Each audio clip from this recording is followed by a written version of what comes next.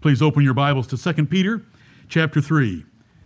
2 Peter chapter 3. You saw this verse recently. Repetition helps us remember things, and these verses should be remembered because the world is willingly ignorant of them. 2 Peter chapter 3. I'm standing on a pulpit, and my Bible is resting on a pulpit. The first reference to the pulpit as it's used in the Bible, the second to the way that we use the word pulpit. And so I've opened the Word of God, and you have it in your hands, unlike those in Nehemiah's day. And so I want to read distinctly 3 verses here in 2 Peter 3, beginning at verse 5. For this they willingly are ignorant of, that by the word of God the heavens were of old, and the earth standing out of the water and in the water, whereby the world that then was, being overflowed with water, perished. But the heavens and the earth, which are now, by the same word, are kept in store, reserved unto fire against the day of judgment and perdition of ungodly men. 3 verses, 3 huge events in the history of the world. In verse 5, creation by the word of God. God said, let there be light, let there be firmament, let there be water, let the waters be gathered. Verse 5 is all about creation. And they're ignorant of the God of creation, who in verse 6 flooded the world 1,656 years after creation and destroyed every living thing, everything that had the breath of life, except for Noah and his family and those few animals he took on board the ark, whereby the world that then was, being overflowed with water, perished. But the heavens and the earth, which are now, by the same word, that same God, and his spoken power of his word, by the same word are kept in store, reserved unto fire against the day of judgment and perdition of ungodly men. So, today's going to end, and tomorrow's going to start. And the world is going to look like it has continued without a change. Because notice verse 4. Scoffers say, where is the promise of his coming? For since the fathers fell asleep, all things continue as they were from the beginning of the creation. Wrong. Things haven't continued as they were from the beginning of the creation. There was a flood, and there's going to be a dissolving and melting of this earth. And they are willingly ignorant of it by not recognizing the event that took place in the days of Noah. Noah is the bridge in verses 5, 6, and 7. He stands in verse 6. He's the bridge. God promised there wouldn't be a worldwide flood of water, but there will be a worldwide fire that melts all the elements with fervent heat.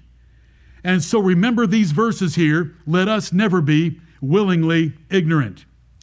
Now, when we look at Noah, we do have a man's character that we can consider when we didn't have such a privilege or blessing in Adam's life. This man was very important, as all men are traced back through Noah and his sons. Do you realize that all mankind can be reduced to one blood and one father twice? It's an interesting thing that God has done. And while we look at that wicked generation that was destroyed before the flood, did it take very long for that wicked generation to reestablish itself in a whole new set of faces and names? No. That's the depravity of man. And we don't want to forget that. He's an important man in the Bible. There are 2 geological worlds in the Bible, and Noah is their bridge. There's the one God created and drowned, and there's the one that God is sustaining right now. And if you think everything is continuing, it's continuing because he's holding it in store. He is waiting till he can burn it up. Yes. And he will burn it up. And we ought to live a certain way because of that, as 2 Peter 3 goes on to tell us. There are 4 chapters for Noah and his ark in the Bible. Chapters 6 through 9 of Genesis. The patriarchs before him only got a few verses. By the way, what was Noah from Adam? 10th. The 10th from Adam, counting inclusively. Like the way that Jude counts inclusively in the book of Jude about Enoch. Noah made the hall of faith along with Abel and Enoch from the first 10 patriarchs. Noah against the world is a great example for us to stand against the world and all their wickedness and all their denial of all the things that we know to be true. They declare that creation is wrong and a fairy tale and a fable of poor people that need religion for a crutch to get through life on, and we know that creation is true and evolution is a lie. We know the flood occurred, and if they would do a little bit of research, most societies in the history of the world that have been around for a while have tradition, oral tradition or written tradition, that there was a worldwide flood, confirming the Bible. Noah was used by our Lord and the apostles for examples and lessons of godliness. To fully appreciate God's covenant with Noah, which came after he got off the ark, you've got to put yourself in Noah's shoes to fully appreciate it and think what it was like coming down that gangplank to an empty world. There was no life. Could this happen again? Would God do this to me again? Are the animals going to devour us now that they've grown for another year and they're going to start to multiply even further? The wickedness that's in the hearts of my sons, is it going to burst forth and result in murder? And so we have murder and capital punishment addressed right off the bat. We have animals addressed right off the bat. We have greater means of production right off the bat. God is good. God is good, especially when it's a covenant man walking down the gangplank. Even if the other 7, there's no goodness written about them in the Bible. There is goodness written about Noah. And men, strength and honor. It's a shame the Lord had to use those words as a descriptive phrase for the virtuous woman. Let's be virtuous men and claim that strength and honor. Let's be like Noah, and let's condemn the generation that we live in the world by our actions. He built an ark. When they asked, what are you building the ark for? Because the Creator God is going to drown you and the entire earth's population. So he condemned the world by his actions, and he condemned the world by his words because he was a preacher of righteousness. For about 120 years, we estimate, based on God and what it says in we're close. 2 Peter 2:5, we're very close. 2 Peter 2:5, God spared not the old world, but saved Noah, the 8th person, a preacher of righteousness, bringing in the flood upon the world of the ungodly. This is our God. I have preached about the ark before. I've preached about the flood before. I have knocked on my pulpit before, and most of you know what those things mean. What a God we worship. Not only did he set up that first covenant, and everyone died. You know, when we were in Genesis 5, and the days of Adam were 930 years, and he died. And Seth, and he died.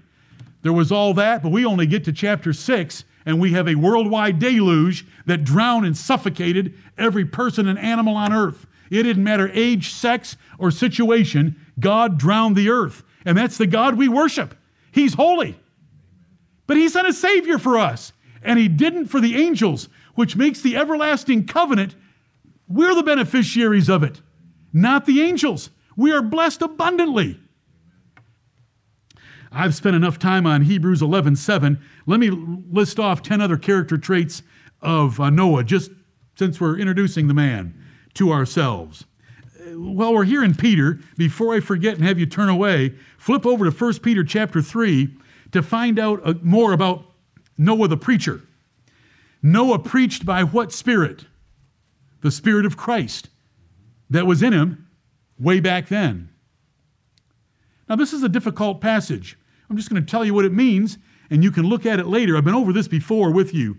It says in verse 18 of 1 Peter 3, Christ also hath once suffered for sins, the just for the unjust, that he might bring us to God, being put to death in the flesh, but quickened by the Spirit. You know what that verse means. He was raised from the dead and resurrected by the Spirit of God, by which also he went and preached unto the spirits in prison, which sometime were disobedient, when once the long suffering of God waited in the days of Noah, while the ark was a preparing, wherein few, that is, 8 souls, were saved by water. Now, this interesting combination of verses is teaching that there was a 120-year waiting period. And the Lord mentions that to Noah in Genesis chapter 6. The days of man are going to be 120 years. And when he said that, that is not the life expectancy that we should have by buying everything GNC wants to sell you. Did GNC go bankrupt? Or is it, I don't know. Doesn't matter. It is bankrupt. But because sin is the cause of death and decay. It's not because you didn't take your vitamins. It's sin. And so there was 120 years that Noah was a preacher, and Noah warned, and Noah built. That was a big project. It had rooms, it had floors, it had a covering, and it was 450 feet by 75 feet by 45 feet. It was a big box. It wasn't a boat. Whenever you see a boat with a bow and a stern, you've got a problem. It was a box. And there were 8 people saved in it. And God had long suffering. What was his long suffering? Putting up with a wicked world that he wanted to drown earlier, but he waited until Noah had a safe place to be in it before he drowned the world. But it says in verse 19, by which also he went and preached unto the spirits in prison. Now, who was the preacher? It was Noah. What spirit did he preach by? The Holy Spirit. There's only been one spirit that's ever been in the preachers of God. Did he preach to the spirits in prison when they were in prison? Or did he preach to the spirits before the flood that are now in prison? The latter is your choice. He didn't go to... Do you know how this passage is corrupted in the Apostles' Creed? Jesus descended into hell and preached unto the spirits in prison. But this is preaching that was done in the days while the ark was being built, and those spirits are now in prison. Enough about that. Been over that before. Some character traits of Noah. He was a godly man, just and perfect compared to his peers, and he walked with God. He had fellowship with God. He was not content to know about God, but he walked with God like Enoch did. And that's what I want for all of you and for me. Faith. He believed God even in things that had no confirmation of experience or by others. Obedient. He did exactly what God told him to do, no matter how difficult or strange. And the Bible tells us that very specifically, thus did Noah, exactly as God told him to do. He was a reprover. He reproved the world. He reproved sinners. He didn't just want to get along. He warned them by his word and deed of preaching righteousness and building a lifeboat. A lifeboat means something bad's going to happen. So I call the ark a lifeboat, even though it wasn't a boat. It was called an ark. An ark is a box, whenever it's used in the Bible. He was diligent. The ark project he was given was enormous, and it took him 120 years. He was worshipful. As soon as he got off the ark, he offered sacrifices that pleased God well in God's heart. He was a leader. He saved his family by his faithfulness and righteousness as one of the 5 great men in the Bible. He was not overly infatuated with his children, so he didn't overlook the wickedness of Ham or his grandson Canaan, but cursed Canaan for the sin of Ham. He was bold. He got off the ark and went to work as a farmer, planting a vineyard and multiplying with his children. Do you know what it was like getting off that ark? What was on the shelves in the store? What did QT have at that time? There was nothing. But he went to work. He became a farmer. The Bible tells us that. A husbandman. And he planted a vineyard. And so we know a little bit about Noah. Noah did this 1,656 years after the Adamic covenant that we covered this morning. So another quarter of the years of the earth's history. So Adam's at the beginning, and God made a covenant with him that has affected everyone since. Then God made a covenant with Noah about a quarter of the way through the history of the world at 1,656 years. And then he's going to make one with Abraham, which is 352 years later. And that's going to be a third of the way through the earth's history. 2,100 years of earth's history wrapped up in these 20 patriarchs. And we're looking at Adam, the covenant with him, which was only bad news, except for what it foretold. And then we have the covenant with Noah right here, and then one with Abraham, which we'll look at next Lord's Day, the Lord willing. The Bible says Shem, Ham, and Japheth. If I were to ask you the three sons of Noah, I think you would probably say Shem, Ham, and Japheth. But I like this world history chart down here. If you come and look at it, you'll find out that Japheth is first and Shem is not, because Shem was not the firstborn. Shem was just listed first, and we say it first because he was the most important, because he was God's line of the covenant men. And that's through the Bible. And you want to get used to that or you'll make errors. Look at Job 22. Let's see if we can find the flood in Job. Everybody should know about the flood living way back there with Job, Eliphaz, Bildad, and Zophar, and Elihu. Job 22 this time. It's Eliphaz speaking. Verse 15, hast thou marked the old way which wicked men have trodden? Remember, these three buddies are always trying to tell Job the reason this bad stuff is happening in your life is because you're a sinner. You're a secret sinner, and you've hid your wickedness from us, but you can't hide it from God, and so he's judging you like he has judged other wicked men in the past. Here goes Eliphaz. What comforters they were. The Bible does mock them for that lack of ability. 22:15, hast thou marked the old way which wicked men have trodden? Job, you wicked man, you ought to look back at the wicked men in the generation of the flood, which were cut down out of time, before their time, by an accidental death from their standpoint, but not from God's, whose foundation was overflown with a flood, which said unto God, depart from us, and what can the Almighty do for them? Yet he filled their houses with good things, but the counsel of the wicked is far from me. The righteous see it and are glad, and the innocent laugh them to scorn. Whereas our substance is not cut down, but the remnant of them the fire consumeth. And he just talks about total destruction of the wicked.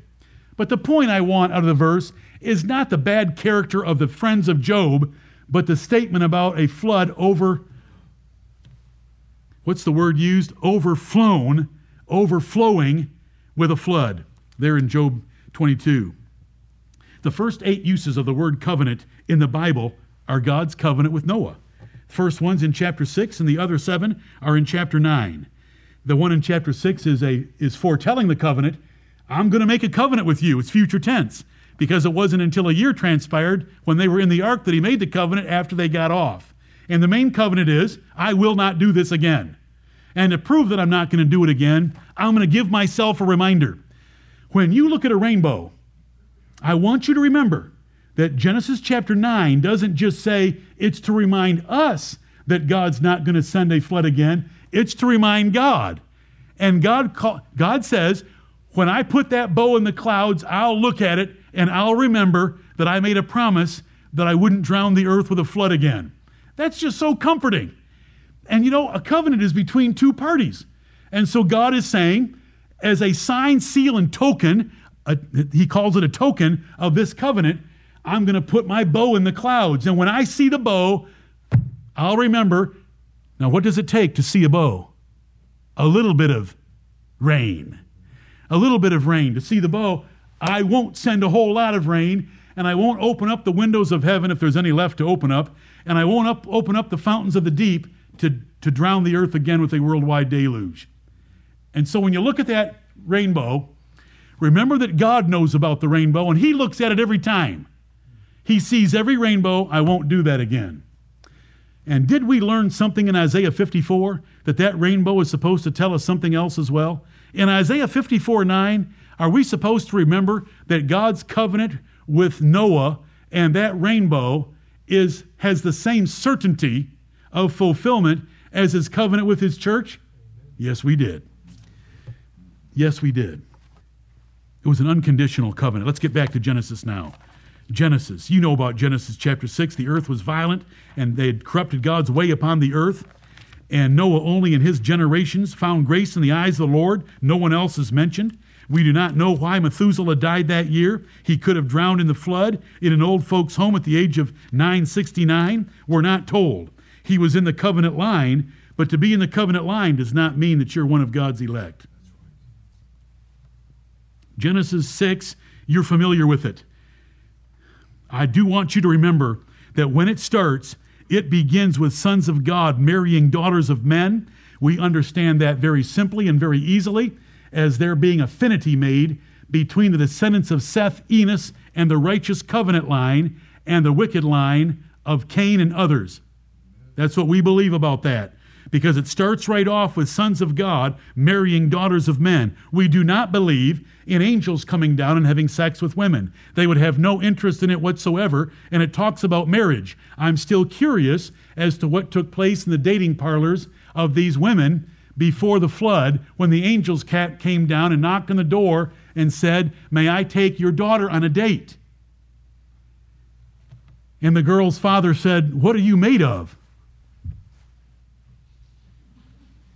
It's just bizarre that anyone would believe it. And if you're going to believe one lie, that there were mongrels before the flood that were the result of angel sex with earthly women, then you've got to believe it again after the flood, because they find the same creatures in Numbers chapter 13. So you've got Rephilim on both sides of the flood, and yet the Lord says everything that hath breath died in the flood. See, if you're going to invent one lie, you're going to need another one to cover it, if you're going to use that ridiculous word Nephilim. Forget that. Why did I even say it? You've got documents on our website about the Nephilim that have 2 or 3 arguments as to why they're not true. Something like 55. We don't believe junk like that in this church. Do you remember the picture, the slide that I put up? What is the whole idea of the Nephilim? And I had one object on that slide, a giant Q-tip.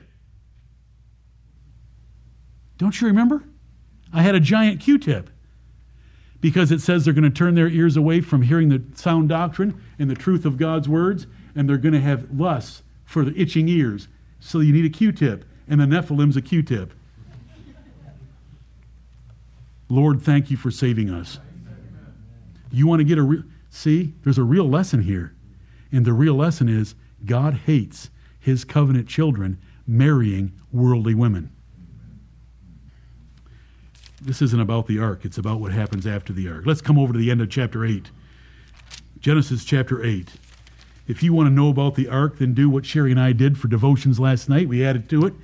We went back to the year 2001 and listened to a sermon called Noah's Ark. Charlie, I heard your laughter. Jim, I heard your amens. We had fun that night. It was a big box, and it was made to go in only one direction. Up. Yes, to float. It went up. It's a great story. How many miles of water did this earth have covering it? And it got here in 40 days. It was 750 feet a day. That's 3 feet an hour. That's an inch every 2 minutes. Wow. Anyway, if you want to do that this afternoon, we had pleasure adding that to preparation last night, because I'm not going to deal with that right now. I just want to talk about what happened when Noah walked down the gangplank and came off the ark. Verse 18, and Noah went forth, and his sons, and his wife, and his sons' wives with him, after God told him he could leave. Verse 20, and Noah builded an altar unto the Lord. Remember, he was worshipful.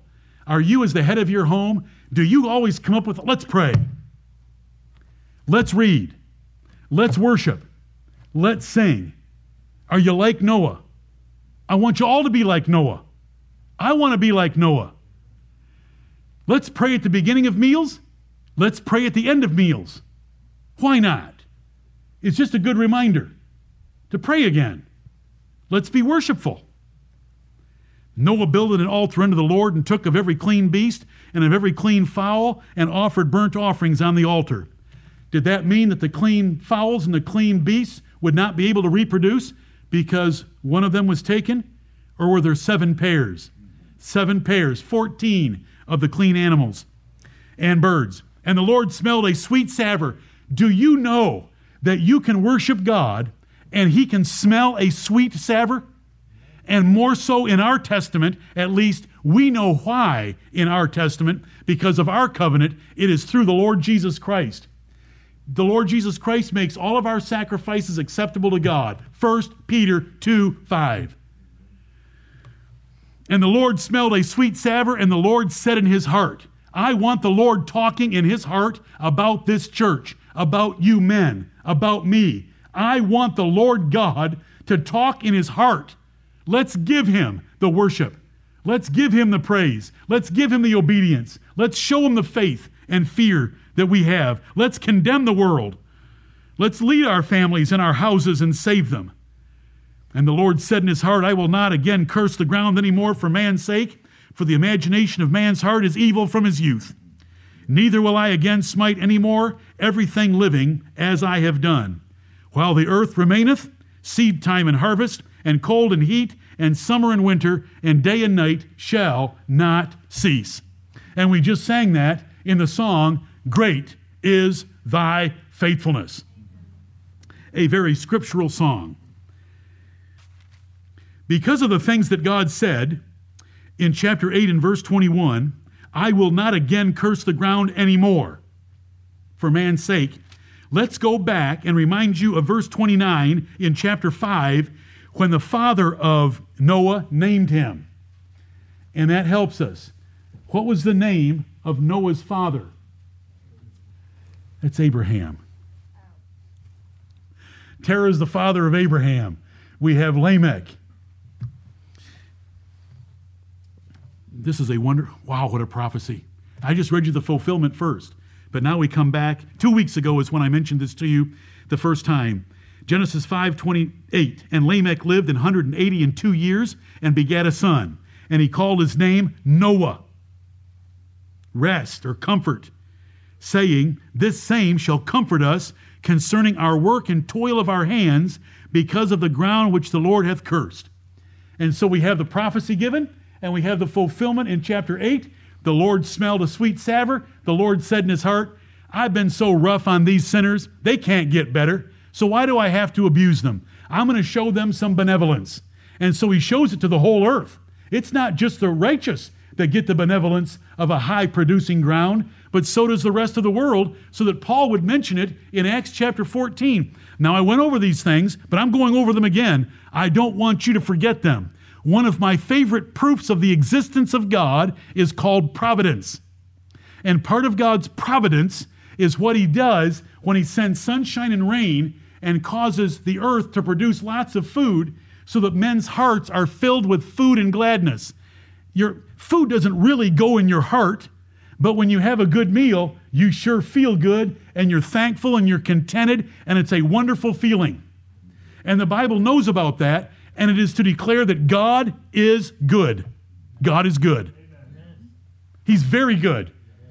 And he had been rough on the earth because of Adam and because of Cain. Did you notice when I read this morning, from Genesis chapter 4, 11 and 12, Cain, you're going to be a vagabond in the earth because you were a tiller of the ground and you brought the fruit of the ground to me as an offering when I wanted a blood sacrifice.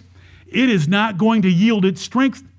Now, wait a minute. I thought God had cursed the earth for Noah's sake. He had. He cursed it incrementally more for Cain's sake because he was a violent man. And so it wasn't even going to bring forth in its strength that it did under Adam. It says that. Genesis chapter 4. There's 2 curses upon the ground. Now, what was the earth filled with before the flood? Violence.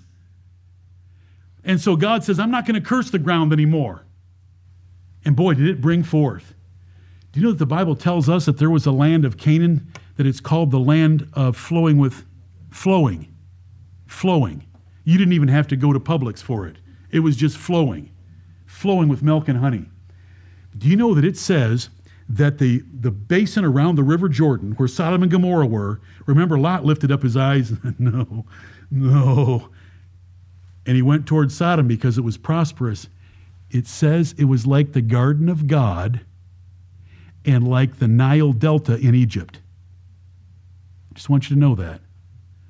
I want I want you to know that if you look through the Bible, God does send his sunshine and rain and has caused the earth to bring forth. And don't tell me about how hard it is to earn a loaf of bread.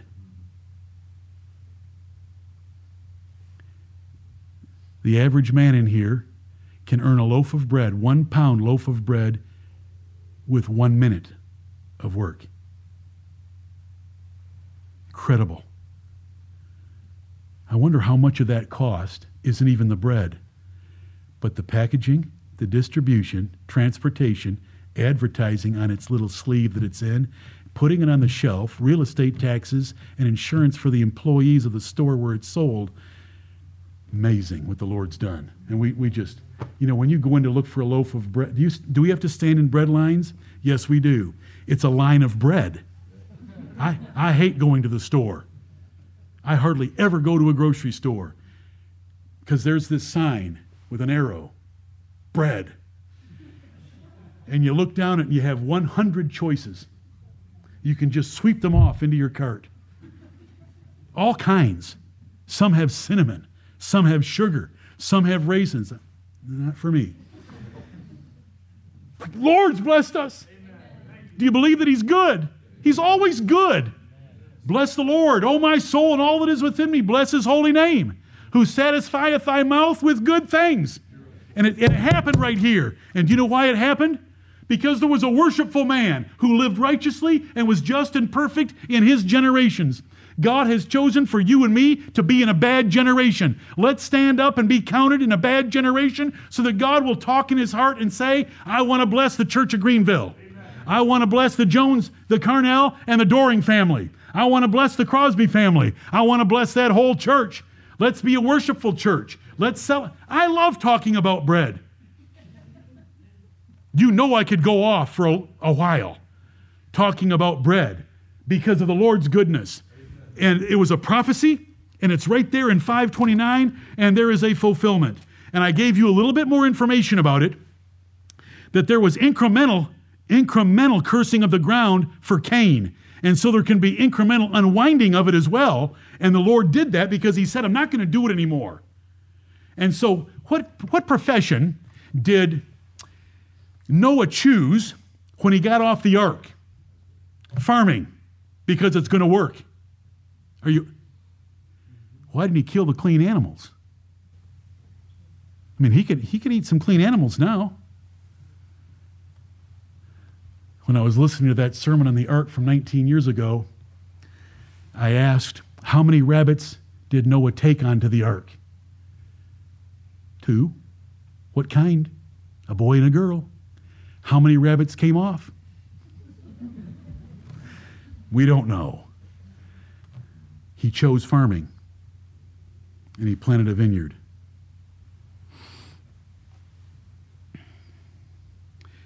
We are at Genesis chapter 9. God is offering up blessings before he even gets to the covenant. He's offering up blessings. He smells Noah's worship, and he says, I'm not going to do this to the earth again. I'm not going to flood it with water like this. The seasons are going to be here. Do you know what? A farmer can count on that 22nd verse. While the earth remaineth, seed time and harvest, and cold and heat, and summer and winter, and day and night shall not cease. There is no doubt in his mind that when he puts the seed in the ground, and it's only 45 degrees, I don't know anything about planting seeds in the ground, okay? Any errors, just chalk it up to an inexperienced man in the pulpit. But if it's 45 degrees in March or April, when he puts seed in the, I don't even know if those are the right months. When he puts seed in the ground, do you know what he knows is going to happen? Heat's coming. Heat's coming, rain's coming. Do you know when it's so hot that he doesn't want to leave his hammock? He knows that cold's coming, and he's going to be able to harvest in the fall. And the Bible talks about these things in verses of Proverbs and verses of Psalms about God's goodness in farming. That he blessed them. Do you know this is the first word? The first time we have a blessing in the Bible since Adam? Verse 1 of chapter 9, and God blessed Noah. These are good things coming out of his mouth and out of his heart. What he said about the ground, what he said about the seasons, what he said about growing and farming. And then he blessed them and he said, be fruitful and multiply, replenish the earth. I'm going to change. Don't worry about these animals. Okay. Did the animals before the flood probably fear man? Probably. Why? Because God said, I give you dominion over them. But what changed? What changed is for 1 year and 10 days worth of time, and that is that God brought the animals in a docile manner to go on the ark. Noah did not have to go chase them down and haul them in with chains. He didn't have to use a come-along with an elephant. He didn't have to use a come-along with a lion. The Lord said to him, don't worry, I'm going to bring them to you. It's chapter 6, verses 19 and 20, and it's mentioned a couple of other places. So the animals appear to have been very docile at that point. But Noah, from 600 years of experience before the flood, knew what they could be like and knew that they would multiply very rapidly. And back in these days, animals were a thing to fear, and the Bible mentions them. There was a lion in the street. See, we don't ever say that. We just say, that's a hard boss. But that there's a lion in the street, that was an excuse that could have some validity. But the Lord said, don't worry. I'm going to put fear of them in you. And you know, if you would always remember that about animals, they fear you more than you fear them most of the time. It's the most of the time that can be dangerous if it's a big animal. And so the Lord says that. The Lord's comforting Noah and blessing him. The fear of you in verse 2. All the fishes into your hand, they're delivered. Every moving thing that liveth shall be meat for you. I'm going to let you eat more now. You can eat meat. You can have sandwiches. You can take your bread and put some meat between it. You can kill animals and eat them. And that is easier. It's easier to sit in the shade and watch sheep graze on grass and forage for grass and find, listen, let's use goats. Goats can find grass anywhere. Goats can eat lots of things. And you can sit in the shade and watch them and just whittle on a piece of wood. Then you can butcher them and eat them. It's a whole lot easier. And that's how we eat our salads. Right, Marianne? In a good piece of meat. That's how we eat salad. And so the Lord is just, we're not even to the covenant yet. And I've only got a few minutes. But you know what the covenant is. I'm not going to drown the earth anymore. But look what he's throwing out just to get things started. Every moving thing that liveth shall be meat for you, even as the green herb have I given you all things. But flesh with the life thereof, which is the blood thereof, shall ye not eat. Blood has had a significant role all the way from when he killed animals for coats of skins. And the Lord wants you to think about blood because his Son is going to shed his blood. And surely your blood will I require. At the hand of every beast will I require it, and at the hand of man. Noah knew about the violence that was in the earth, that men love to kill each other. Paul said about himself, because he was honest, he said, we ourselves were sometimes foolish, living in malice and envy, hateful and hating one another. Titus chapter 3, the first 3 verses, Noah would have known that with 600 years of experience. How many murderers repented and joined Noah on the ark? How many conversions did Noah have in 120 years?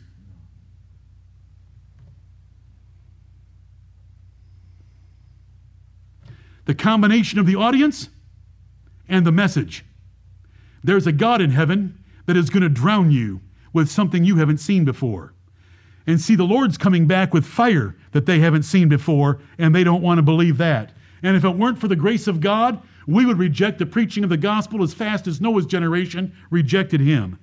Because the preaching of the cross is to them that perish, foolishness, and Noah telling them about rain and a flood was foolishness. Whoso sheddeth man's blood, by man shall his blood be shed, for in the image of God made he man. And you, be ye fruitful and multiply. But no, he's provided all their food. He's provided seasons that they can plan and schedule their lives around it. And he's told them, don't you dare kill each other. And now I've given you meat so that your lives can be easier. Look at these. We're not even to the covenant. These are blessings thrown in. Did we just sing a song, Great is Thy Faithfulness, that he's done this and this and this, and 10,000 beside? Is that the God you worship? Lord, we know that that's the God we worship. We can't number them up to thee, and you know we can't. But we wish we could. And we give thee from thankful hearts our praise and gratefulness for the 10,000 charms that are in the Savior's arms and in every day of our lives. Look at these blessings. Verse 8, we get to the covenant. And God spake unto Noah and to his sons with him, saying, And I, behold, I establish my covenant with you and with your seed after you, and with every living creature that is with you, of the fowl, of the cattle, and of every beast of the earth with you, from all that go out of the ark to every beast of the earth. And I will establish my covenant with you, neither shall all flesh be cut off any more by the waters of a flood, neither shall there any more be a flood to destroy the earth. And then God said, this is my token. I'm going to put a bow in the clouds, and we know that it is refracted light, and it's beautiful, and we don't have to spiritualize this very much, because it is a practical blessing and a practical promise to Noah as you come down that gangplank and take up living again in this world, and you know that there isn't a whole lot of righteousness in the 7 that are part of your family. You know that there's going to be sin breaking forth. I will not drown the earth like that again. You're going to have seed time and harvest every year. You're going to have hot and cold. Take up farming. I'm going to bless it. Take up some herds and some flocks and eat them as well. And don't let murder stand anywhere. Kill every murderer so that you can multiply and replenish the earth. There's all these blessings. Tremendous. And then this one, I will not do this again. But we know by greater light and progressive revelation that Jesus Christ is coming to destroy the world with fire. Farm yields are from God. Even the farm wisdom to know how to treat each kind of grain is from God, isn't it? We learned that in Isaiah 28. God didn't need to make a covenant with Noah. He did it by his glorious grace. But Noah found grace in the eyes of the Lord. Noah didn't say, here's my sacrifice, Lord. Please don't send a flood again. We don't read anything about that. God just did it on his own. And he didn't make it just with Noah. He made it with all the animals as well. And they couldn't perform any conditions. It was an unconditional promise of kindness. God further comforted all men by reducing the curse on the ground and other changes, a few of which I've just related to you. The relationship between man and animals. Let us never be willingly ignorant of these things. Our world is, when you go in the grocery store, go to the bread aisle and see how easy. 1 minute, a pound of bread. Are there any indications of the everlasting covenant? I know what time it is, and I know that you know. Should we see indications of the everlasting covenant here in the covenant of Noah? Now this gets better.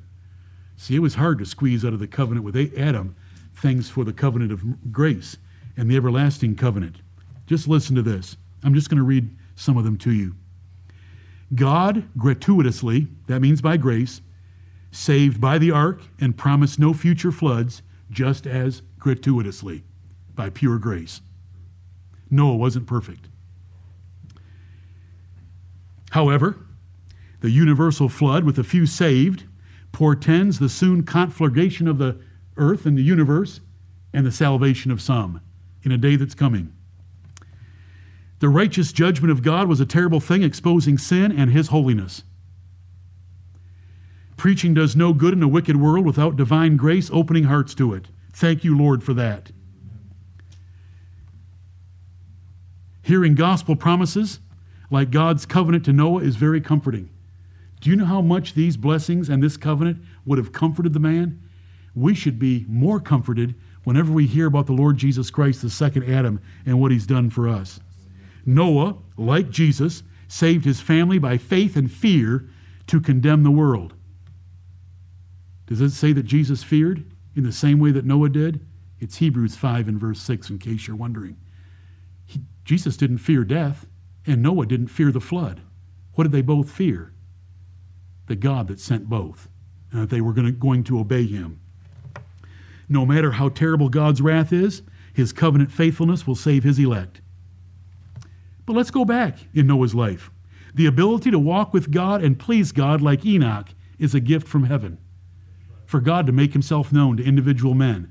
God can make himself known to every individual man in this church that will seek his face and worship him and be righteous and just and perfect in your generation. And the Lord's put us in a bad generation. We can shine. He preserved the promised line of the seed of the woman through Noah. I find the word Noah, the name Noah, in Luke chapter 3, in the biological genealogy of the Lord Jesus Christ. There's a seed of a woman promised in Genesis chapter 3.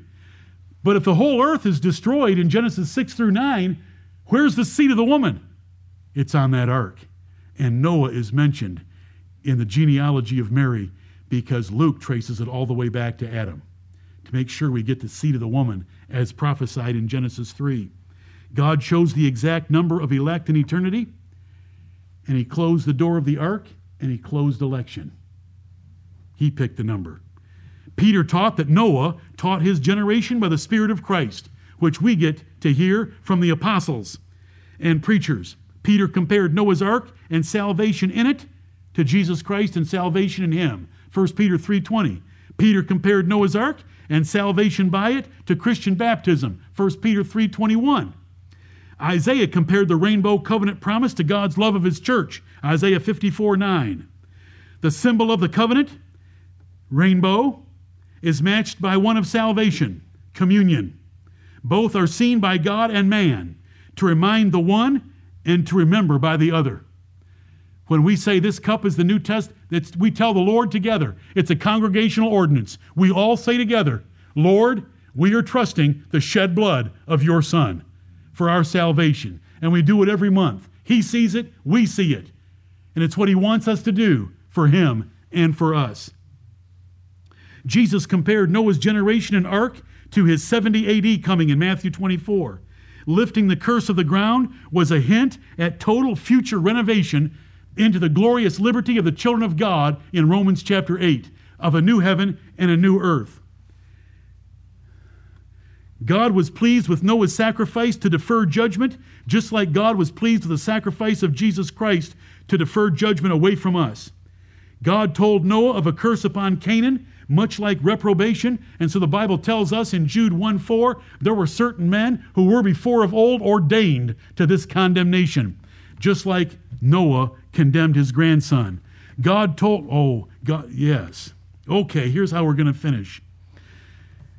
That was just a partial list of things that if you look at Noah and God's deliverance of him from the flood and his covenant with Noah, that we have so much more in the gospel of Jesus Christ. And our salvation is, we're in Christ like Noah was in the ark. And God closed the door in both. And we can't change the number to increase it or decrease it in either place. Go to the end of this chapter, Genesis chapter 9. His covenant about the rainbow and never flooding the earth again runs from verse 8 to verse 17. Then there is a little history about Noah and his family. Then in verse 25, Noah curses Canaan, a son of Ham. But notice verse 26.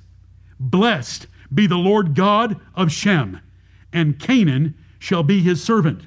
And so it's through the Semites that the worship of God proceeded in the earth. In verse 26, blessed be the Lord God of Shem.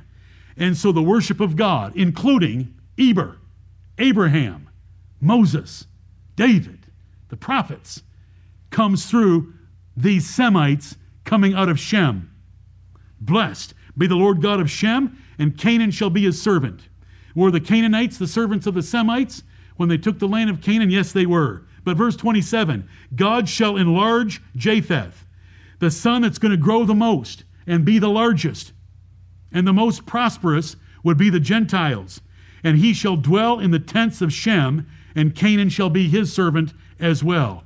But we have the Jewish church in verse 26, and we have the Gentiles added to it, so the Jewish church exploded in verse 27. And then Noah died like the rest.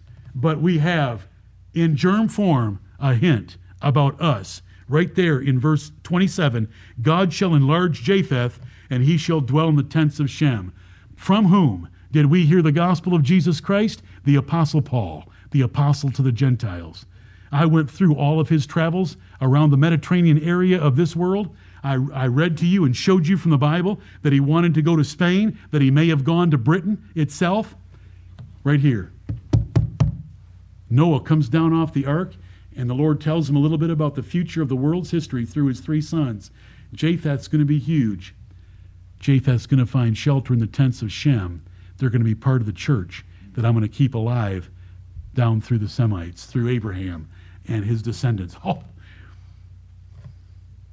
Now, if you turn, is that chapter 9? Now, if I turn over to chapter 12, and this is to get you to come back next Sunday. Genesis, watch this. Was that 9, the end of 9? So I'm leaving 10 out and I'm leaving 11 out. We can skip the Tower of Babel for right now. Verse 1 of chapter 12. Now the Lord had said unto Abram, Get thee out of thy country and from thy kindred and from thy father's house unto a land that I will show thee. And I will make of thee a great nation. I will bless thee and make thy name great, and thou shalt be a blessing. And I will bless them that bless thee, and curse him that curseth thee.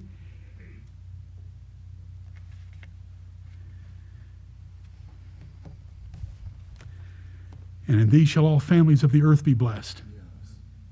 And that is through the seed of Abraham, the Lord Jesus Christ. Stand with me, please.